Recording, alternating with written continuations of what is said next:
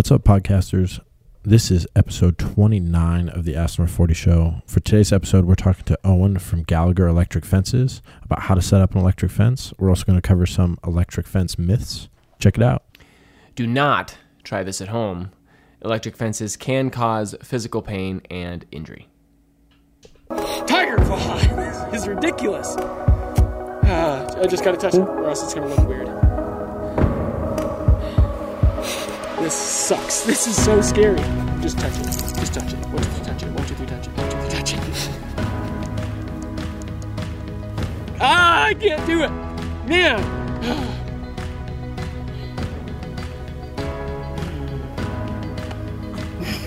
I'm so scared! I am so scared right now. This is intimidating. My heart is racing.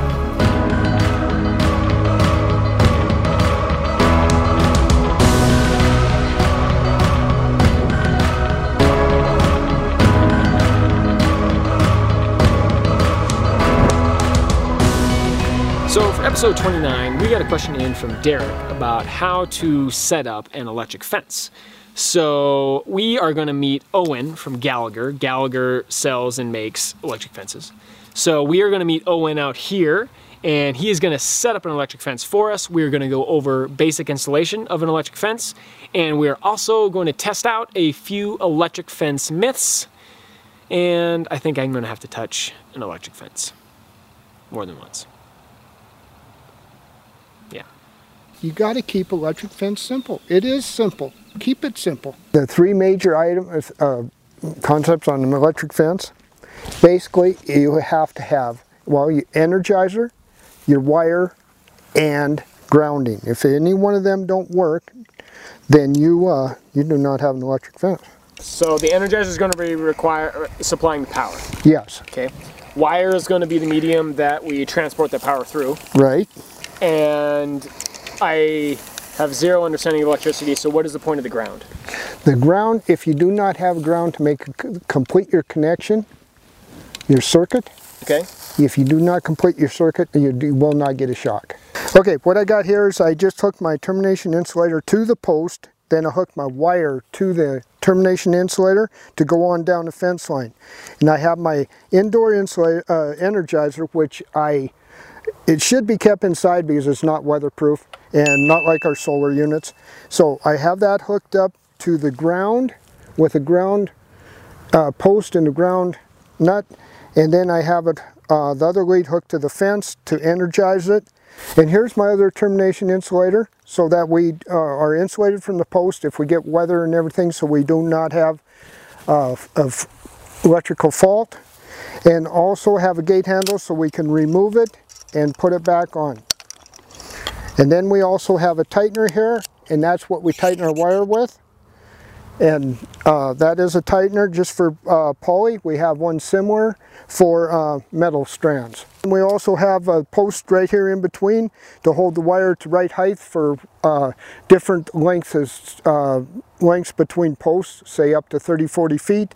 That way you got a post in the center holding them up.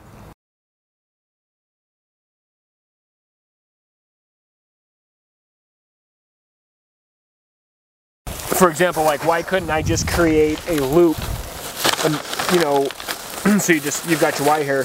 Why couldn't I have just made a metal loop and tied my wire with that? Well, with a wood post, wood isn't partial insulator. Okay. Works fine, and it would work until it rained. Then when it rained, your electricity would follow the wire to the post and go right down into the ground. Okay. So you would create a short. If this was not a wood post and this was a metal post, I would most definitely need an insulator. Oh yes, then you really need even one. On its own, yes, it's going to be able to conduct. Yes. Perfect.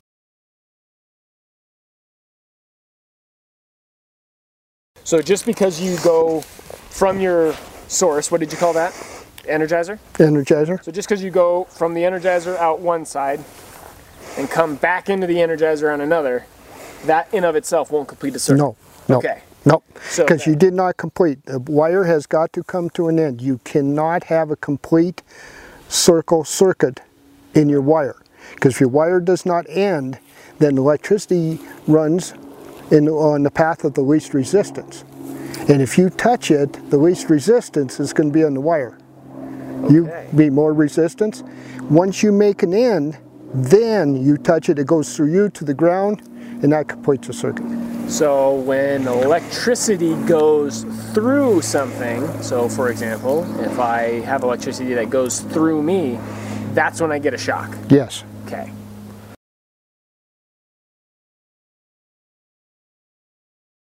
Is people need to know that when you're using poly type wires, there's different types of wire.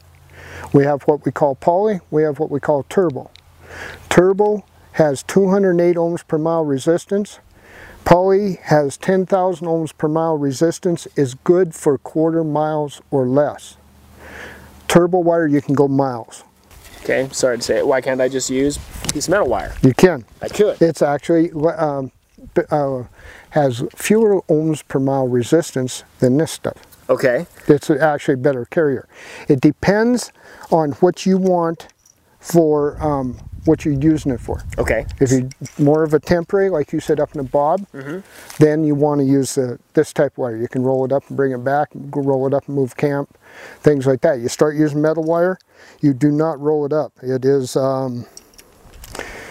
it's a permanent installation.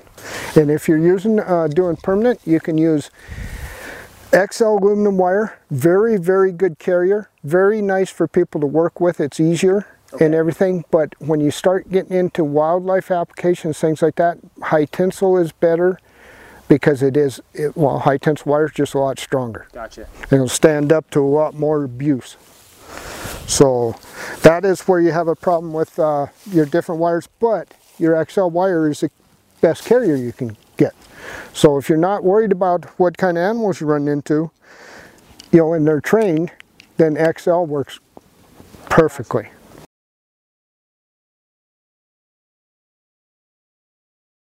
Myth number 1. The best way to test your fence is to touch it. The only way to test if it's electrified is to touch it. So you're gonna have to test it. Yeah. There's no other way. Feel like there's another way we could. I feel like there's another way that we can test to see if our fence is electrified.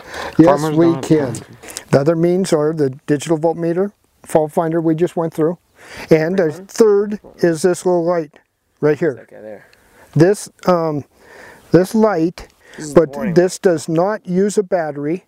Uses this. It uses the Energizer. Every pulse of the Energizer, this thing flashes, and you get down to around 2200 volts, it quits flashing. You got a fault somewhere, your electricity drops, it does not work. It quits working. Okay, and the other way to test it would be to touch it, right? Well, I use a tester. You can touch it all you want to. Electric fences are a fire hazard. No sparks, no nothing.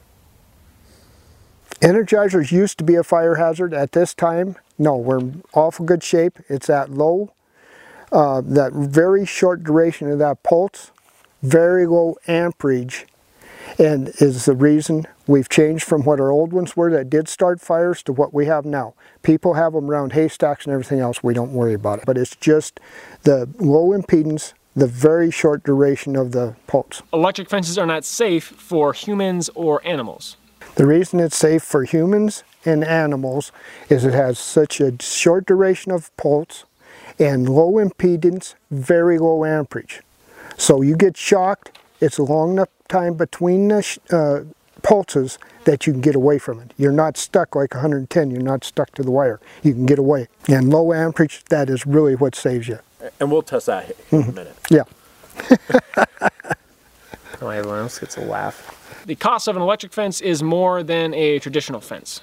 No, it's probably at the most, I mean, doing a really top of the line fence is going to cost you about 2/3 of the cost of a barbed wire fence. If you're going, say, a 5-wire barbed wire fence, 5-wire high tensile fence, you're looking at 2/3 of the cost.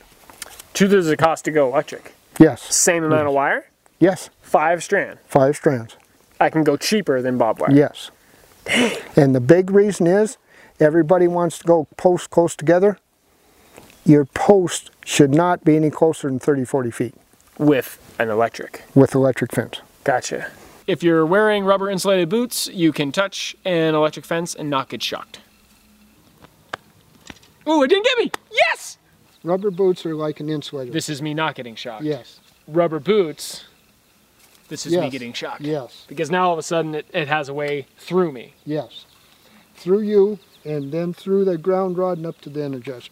And boom, if you made the connection and you get shocked.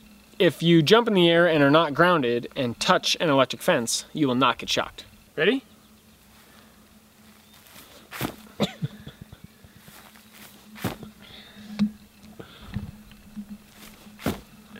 Safe.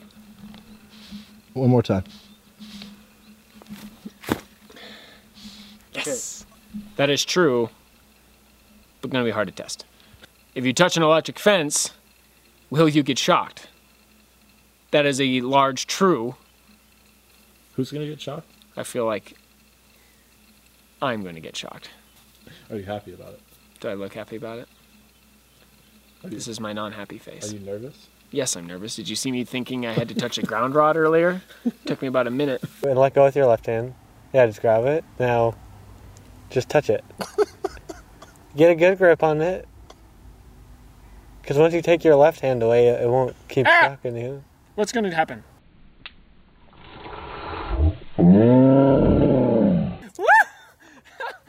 God! Ow!